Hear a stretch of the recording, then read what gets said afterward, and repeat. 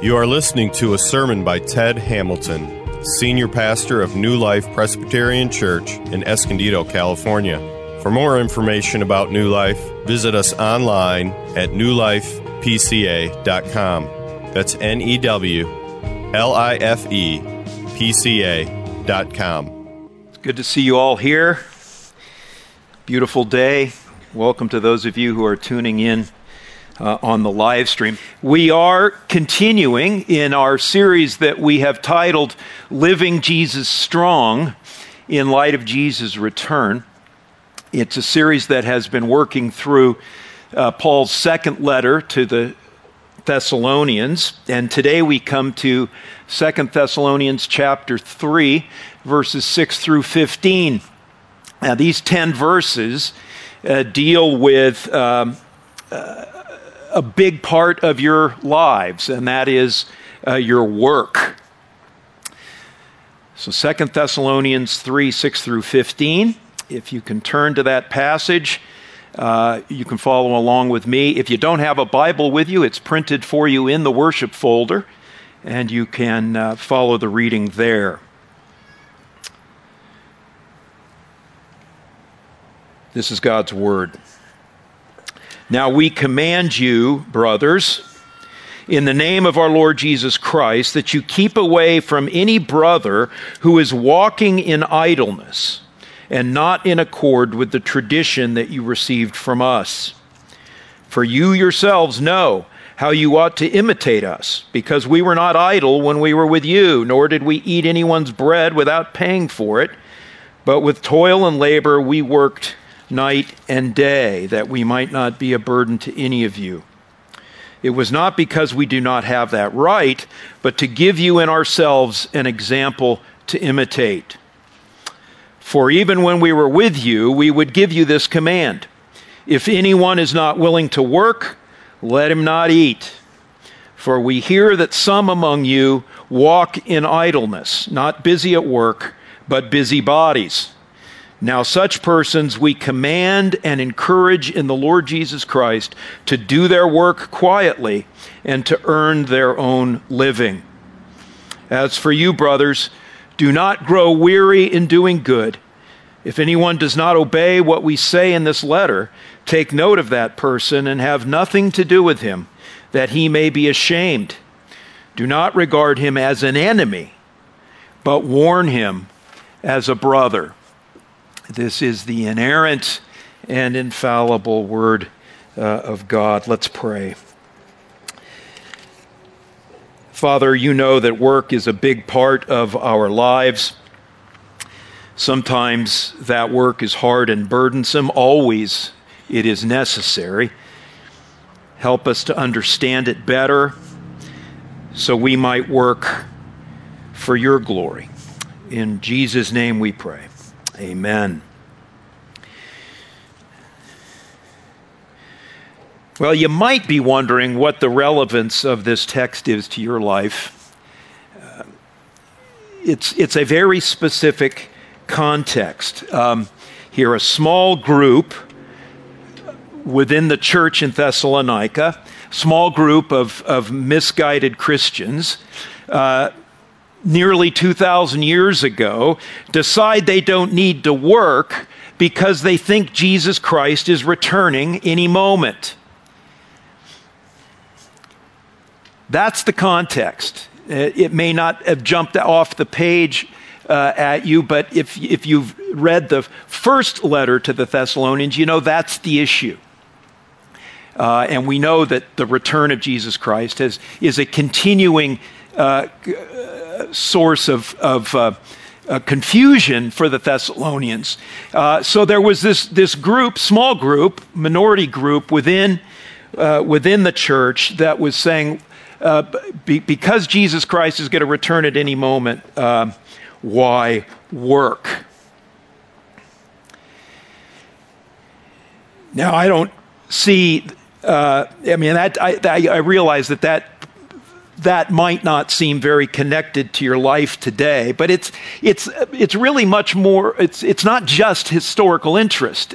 I mean, this kind of error has occurred at various points throughout church history. In fact, it happened in my time. Some of you might remember that during the Jesus movement in the early 1970s, that extraordinary time, a time that in which I took personal ownership of the faith in which I was brought up. It was not uncommon in the Jesus movement days, especially among new converts and especially among younger new converts, right? High school, college age people. It was not uncommon for them to effectively drop out, right? To not work, or often to make a decision not to pursue more education, not to go to college, not make short-term sacrifices for a future long-term career. And because it was widely believed that Jesus was going to return at any moment. So why do all those things? Right? And I heard those things. I actually watched Christians do those things. Now, I don't see it happening today, but I do see a different manifestation of essentially the same error. And it's not that today that a minority of Christians don't work. It's that they do shoddy work. Right? It's why people sometimes run the other way when they see an ichthus, that fish sign on a business card or on the side of a van. I mean, too many Christians, and I know it's a minority, but too many Christians have compromised the reputation of the gospel by half-hearted work in the marketplace. And behind that half-hearted work is the same sort of errors that were going on here in Thessalonica. This thinking that, this world doesn't matter that much. We're about heaven, right? Jesus is coming back any moment. So what does this world matter? It's all going to burn anyway. If you're living with that kind of an attitude, you can see how that might lead to less than excellent work. And among some Christians it has, and it's all wrong. It's not promoting the glory of God. It's not advancing the gospel of Jesus Christ. In fact, it's doing just the opposite. So we're going to draw out today. I realize this, so you understand now the specific context, and though that specific context may not be ours, there are things that Paul says here, principles that are implicit here, that I want to draw out that play into your life at work and your life in the Church of Jesus Christ. And let me just say in advance here, I think what Paul is talking about primarily here is the kind of work that earns a living, right? He said it. The work that brings in money. And I know there are, of course, most of us are doing that, or a lot of us are doing that, but there are others who are not working for pay. You might be working in the home to enable another one to work out in the marketplace. You might not be working at all because you're unemployed, and especially in this COVID pandemic environment, a number of you I know are unemployed or underemployed, and that of course isn't the context that this is dealing with. But I do want to say, if you're working, as a volunteer, if you're working in the home, these principles still apply, even though I'm really speaking more directly to our work that earns us the money that by which we support ourselves. So I think there are 4 principles here. So here we go. We'll just go through these principles. Principle number 1, you live under the Lordship of Jesus Christ, which means you are a person under authority. 3 times here, Paul, in verses 6, 10, and 12, uses the word command. And that may have sounded heavy-handed to you. I think it probably rings a little bit heavy-handed in our ears. But remember, as we talked about last week, if you were here, Paul is an apostle, right? That's a special office. It's an office that doesn't exist now. An apostle was a hand-picked representative of Jesus Christ. Apostle was someone who received the tradition. Right? He mentions the tradition there in verse 6. That a tradition is a body of teaching that he received from the Lord Jesus and is tasked with faithfully passing on that body of teaching. So though Paul is writing here, it's really Jesus who is commanding, right? It's Paul's just passing on the teachings of Jesus. So it's Jesus who's commanding here. And the commands relate to work. You have to work. You must work. You don't eat if you don't work. And you don't condone not working by uncritical association with Christians who are openly flouting Jesus' command.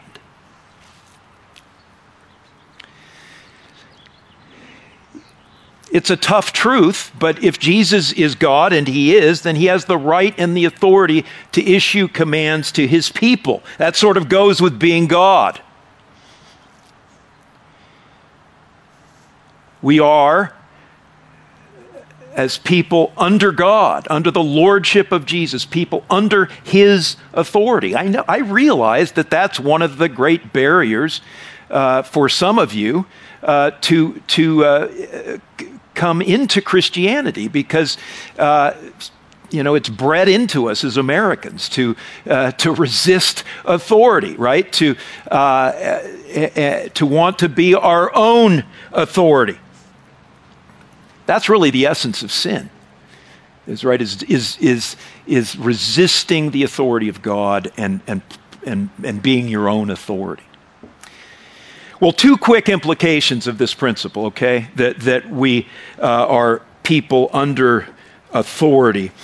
First, this is why it's so important to be in a church, whether it's New Life or another church, where you come under and allow the full counsel of God's Word, right, the full apostolic testimony about Jesus, to speak into your life, to shape your life. There are too many professing Christians today who are just outright picking and choosing what commands of Jesus they will accept. And let's face it, if that's what's happening, you may admire Jesus. You may find him helpful. You may find him a great source of comfort and wisdom, but he is not your God. Right? If you're picking and choosing which commands you'll obey, then you are not under his lordship.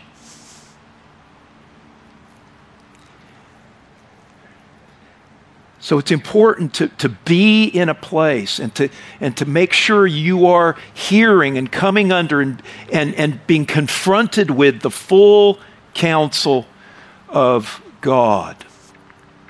Second implication is, and this one you need to hear. This is not talking about, we're not talking here about your salvation. Right? You're coming into a restored, redeemed relationship with God. Jesus is not commanding you to work here so that he will love you and accept you and bring you into his abundant life. That only happens by the work of Jesus. Make sure you understand that. Right? It only happens, salvation, redemption, justification, being ushered into the family of God as a fully adopted, fully accepted, fully loved, and embraced human being happens by grace alone, through faith alone, in Jesus Christ and His work alone. What these commands are about is how a saved person, you, if you're a Christian, now live in the presence of your Savior and your friend Jesus. Okay? All right, that's principle number one. We're under the Lordship of Jesus, therefore we're under His authority. Principle number two, your work is important. You know, the Bible does not draw a straight line, friends, or a bright line, between secular work and sacred work, and say that sacred work, church work, is what's really important. There's none of that in Scriptures and in the Scriptures, and there's none of that here in these 10 verses. Did you notice Paul is not commanding people to quit their jobs and go into ministry? He's not telling you that if you really want to do important work, then join him on the mission field. Scripture does not say that, but we often do. Or if we're not saying it, we're thinking it. And it's a source of continuing frustration for me. One of my closest Christian friends, one of the oldest guy in my accountability group of 6 men that meets every other week by phone, he is forever wrongly reminding our group that because I quit my job as a lawyer and became a pastor, that I, among all of the guys in the group, am doing the really important work. And I can't get him off of that. And he's just wrong. He's dead wrong. And what's ironic is that it's coming from a man who throughout his life in his various secular jobs has been able to directly touch countless people with the lives, with the kindness and the love of Jesus. In fact, in recent years, in his retirement years, he would take jobs that would allow him to pray with people and speak with people and to just love people. He took a job as a driver of a tram in the parking lot at Disneyland. You know, he drove an Uber car so he could talk with people and pray with people and just love them. Right? He is able to deal with people that probably would never darken the door of a church. I mean, he's able to deal with people that would not see me and that I might not see. You know, in many ways, and I feel this acutely, when I believe that the Lord called me into this task of ministry, that in a very real way, it was like, if you go with a baseball analogy, I kind of went from the field to the dugout. I may be a player coach, but I'm largely coaching and assisting and enabling you guys who are out on the field to work. I mean, your work is important, and your work allows you to do what my friend does in many ways. It's important because it's not just a task.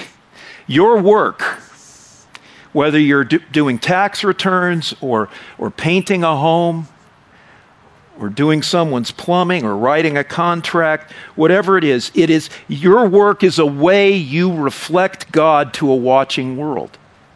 Because the God we worship, the God whose authority we are under, is a working God. Right? When we're introduced to God in Genesis, what are we introduced to? We're introduced into a God who works, who takes chaos and brings it into order. He works and then rests and then works. And he created human beings in his image, and he created human beings to work.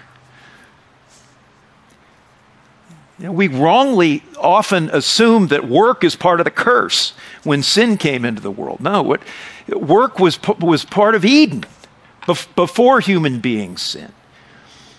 The curse was that work became what it is, what we all know it is. It's work. It's frustrating. It's often difficult. It's sometimes fruitless and non-productive. That happened because of sin. But you are actually very godlike when you are working. It's a way you reflect part of the imago Dei, the image of God. Your work's also important because it's the normal way that God's provision is mediated to you. Mediated to you and to those you love. I get that from verse 10. When you pray the Lord's Prayer, one of the petitions there is, give us this day our daily bread, right? And how does God generally answer that prayer? And he answers it. He faithfully answers it. How does he generally answer it? It's by and through your work, right? How does your daily bread generally come to you? It's through your work. Providing manna from heaven, like God did in the Exodus, is not his normal way of answering that prayer. It's through your work.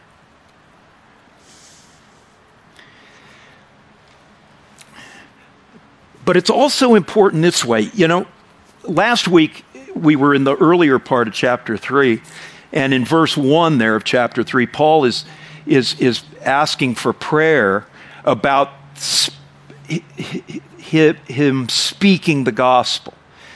Right? He wanted the word to be speed out and speed forward and not be hindered by the opponents of the gospel.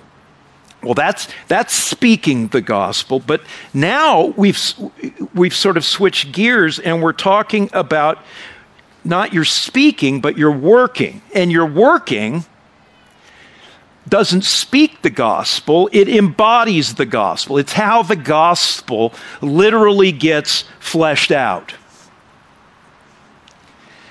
Now I know, because I can sense the way you're thinking, because you're thinking, well, look, there is nothing about my job, no matter how conscientiously I'm doing it and excellently I'm doing it, no matter how much I'm doing it for the glory of God, which we are commanded to do, there is nothing in my doing work that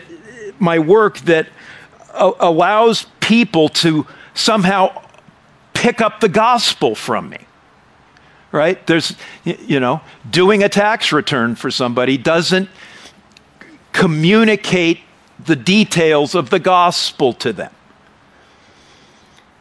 For the 20 years I practiced law, there wasn't really anything inherent in what I did day to day as an attorney that communicated the specifics of the gospel to people. But what you're doing, so I get that. But what I mean when I say what your work sort of embodies the gospel is that you're creating a context, a platform for a hearing of the gospel, right? Maybe a hearing from you. Maybe you're creating a context or a platform where you can speak the gospel into someone's life. Maybe in the future, and it's not even you speaking the gospel into that person's life. It's somebody down the road you don't know. You see, this is where we differ. We should differ from St. Francis's maxim, which gets quoted a lot, right? Preach the gospel at all times, and if necessary, use words. Right? Well, I get, it's a catchy little slogan, right? And I get what he's saying, I think, but the truth is you can't communicate the gospel without speaking. A communication of the gospel requires speaking. It requires words.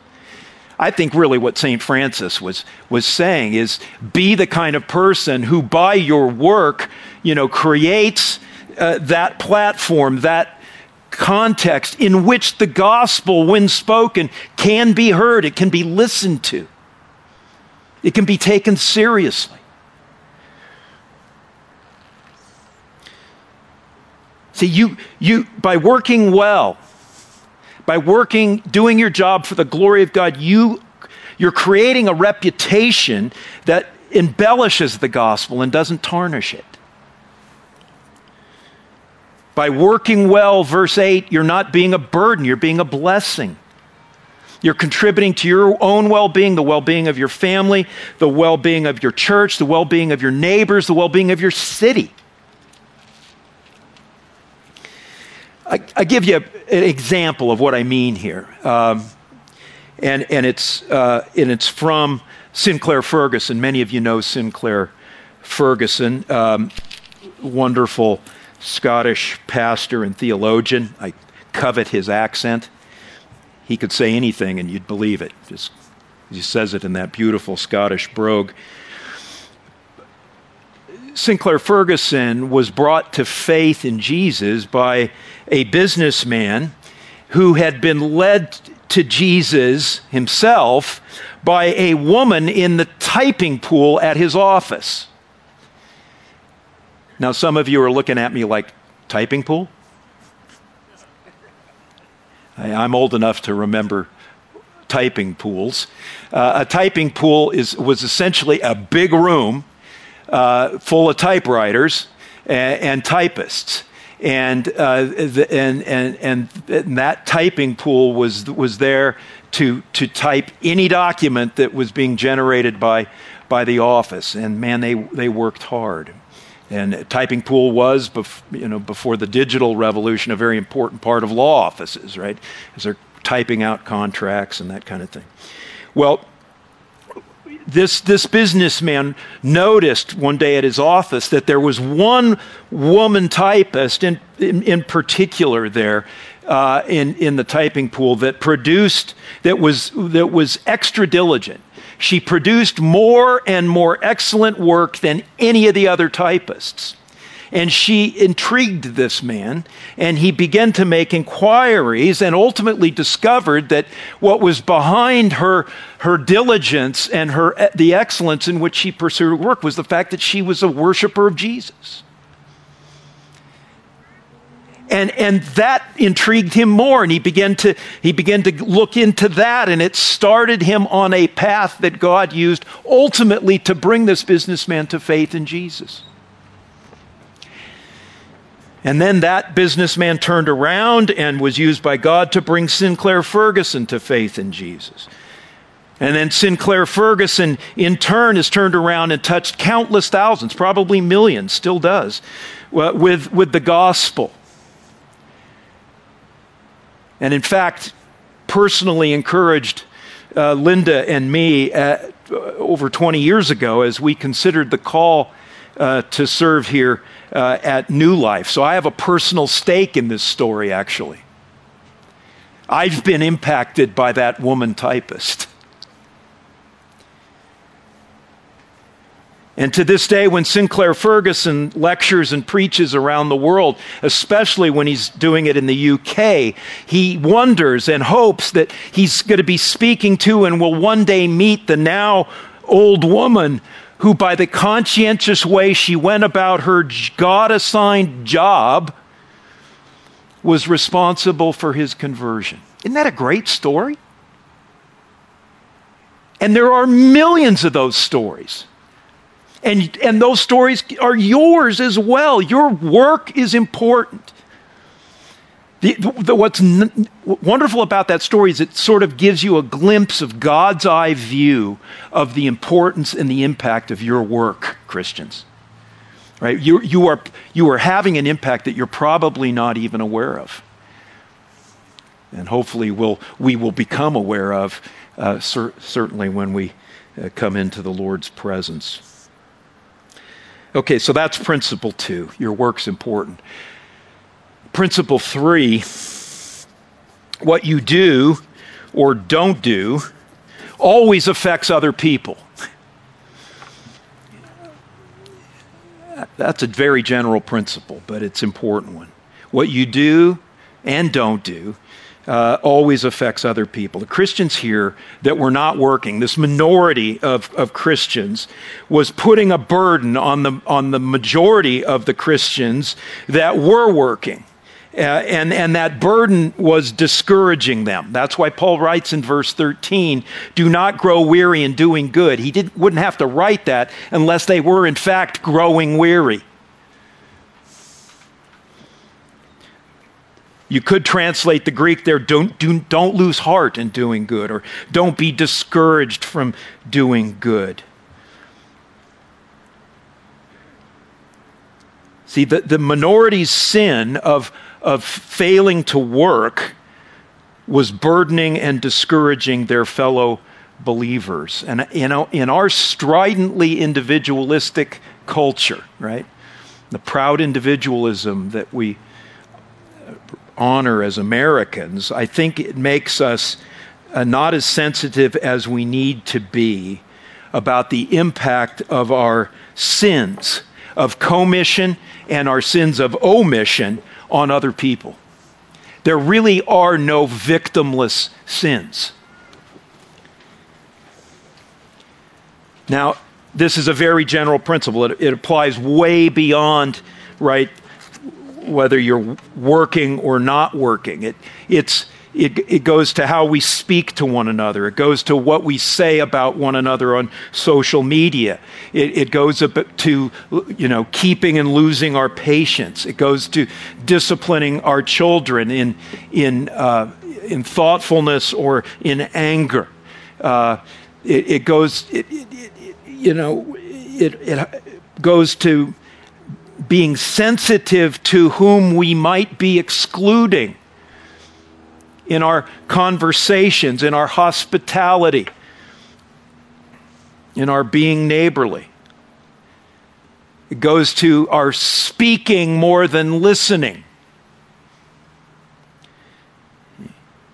What you do, believer, good or bad, what you don't do, good or bad, redemptive or sinful, is always going to impact others for good or evil, which leads us right into the fourth and final principle. Principle number 4. The church is a family where at its best, and every one of these words actually I chose carefully. The church is a family where at its best you will get both hard truth and restorative grace. We're a family, and in this family, if we're functioning at our best, you will get hard truth and restorative grace. There's a lot that's hard about this passage, right? Because Paul is really applying what we sometimes today call church discipline, right? He's not only applying it in the letter, but he's also exhorting the non-sinning members of the church to apply church discipline to these other sinning believers.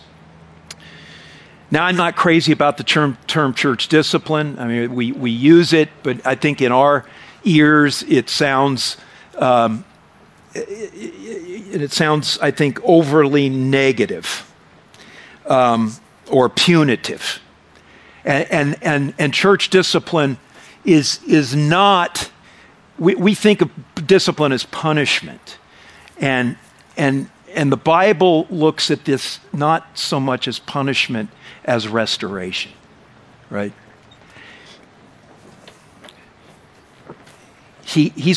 Paul is calling out the sin, right? He's calling out the sin of these Christians in in unmistakable terms. Their sin of refusing to work, and then he's instructing these other believers to hold those sinning brothers and sisters accountable, and to exhort them and counsel them back into repentance and obedience. That's what a church does. A church should function in a way like your best friend. Think about your best friend. I expect one of the things you can count on from your best friend is to call you out when you're screwing up, right? That's what makes him or her your best friend, right? He or she loves you enough and cares enough about you and your life and your welfare not to politely ignore your sin, not to pretend like it's not there, but to confront you with it, to call you out on it. But not just call you out, right? It's not a condemning finger in your face. That's not what best friends do. It's confronting them with sin and then saying, I'm going to come alongside you. I will be with you. I'm here to help you repent and obey, get back on track. I hope you have a friend like that. And my hope and prayer is that we will be that kind of people to one another here. It's what a best friend does. I remember being very proud of my son years ago when he told me after the fact that he had confronted a good friend of his about a sin. He had really offended another person, hurt another person, and Jim told his friend, "Look, you need to make this right. You need to go to this person and apologize and ask for forgiveness and repent." And I know that, but what I was really proud of is what he said. I know that's going to be hard and know it's going to be awkward, and I'm going to go with you.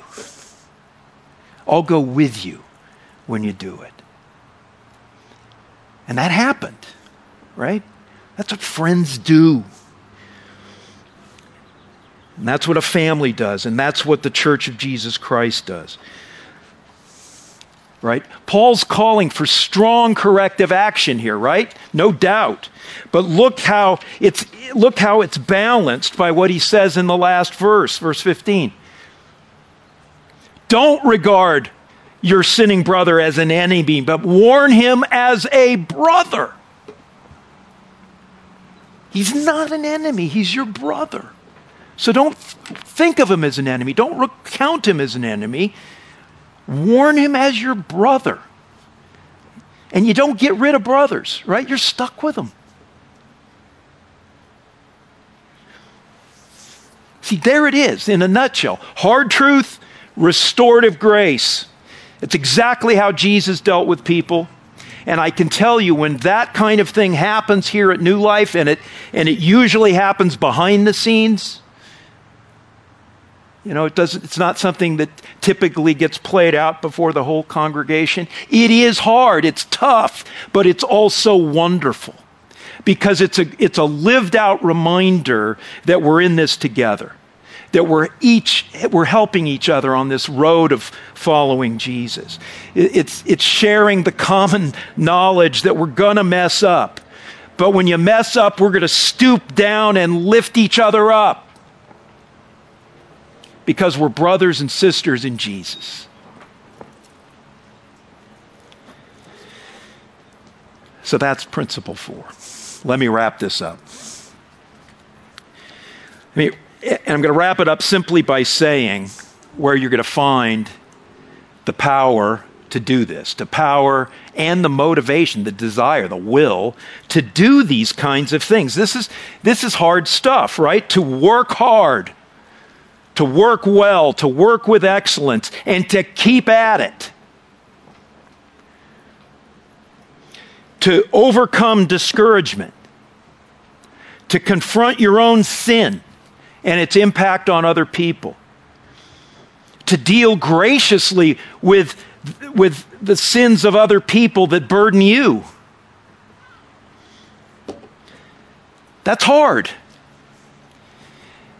But you'll find the power and the motivation to do it in one person and in one person only. It's the only place you're going to find the power and the motivation, and it's in the person of Jesus. Think about it. Jesus worked hard and he worked well. He worked perfectly, in fact. Right? And he kept at it. He persevered. He was steadfast. Luke says he set his face like flint. He didn't throw in the towel on us. And think about this. Jesus didn't have to confront his own sin. He had no sin to confront and deal with, but he did confront your sin. But again, not with a wagging finger of condemnation. He confronted you and your sin by doing what? By saying, give it to me. Give me your sin. Give me your shame. Let me take that weight. Let me put that burden on my shoulders. Let your sin, let your shame weigh me down. And then he dealt graciously with it and graciously with you by dying, with all of that garbage on his shoulders, paying your sin's penalty, and therefore purchasing your forgiveness before God's bar of holy justice. You know, as this week, as I was reflecting on this whole topic of work and our work and its importance, I was thinking, as James mentioned, about Jesus' work and how that makes all the difference. And I was reminded of what Jesus prayed shortly before his death and resurrection. And I'll close with Jesus' words. It's in his prayer recorded in John 17. And he's praying to the Father. And in John 17, verse 4, Jesus says this to his Father. Father, I've brought you glory on earth by finishing the work you gave me to do. Friends, that makes all the difference. And with his last breath, Jesus announced the same thing. It is finished. There's nothing more he can do. There's nothing more you can do to be redeemed and in confident, forever contact with the Lord, because Jesus finished the work God gave him to do. Amen? Amen. Before I close us in prayer, we're going to take just a couple of minutes again for silent reflection. A time that I hope will allow you to meditate on what the Holy Spirit may have brought home to you today, to apply what the Holy Spirit is saying to you in your own life and heart, and simply to pray. I mean, there's so little silence in our world today, right? I'm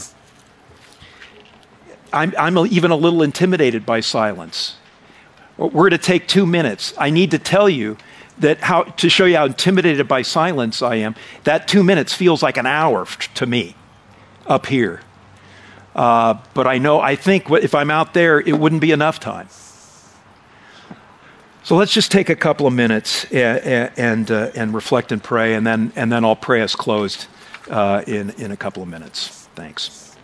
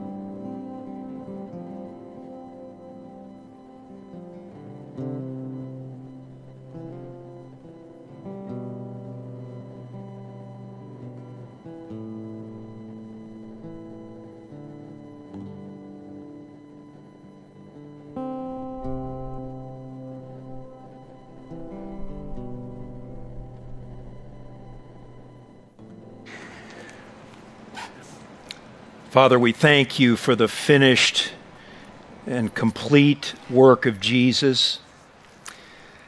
I pray, Lord, that you would enable us to helpfully reflect on our work and to do it for your glory. And Lord, we pray for those who are working hard in the marketplace. We pray for those who are working hard in homes and in volunteer positions. Lord, we pray for those who want to work but can't because of the economy right now. Help us, Lord Jesus, to do our work for your glory because you deserve it and you are enough. In Jesus' name, amen. You've been listening to Ted Hamilton, Senior Pastor of New Life Presbyterian Church, Escondido.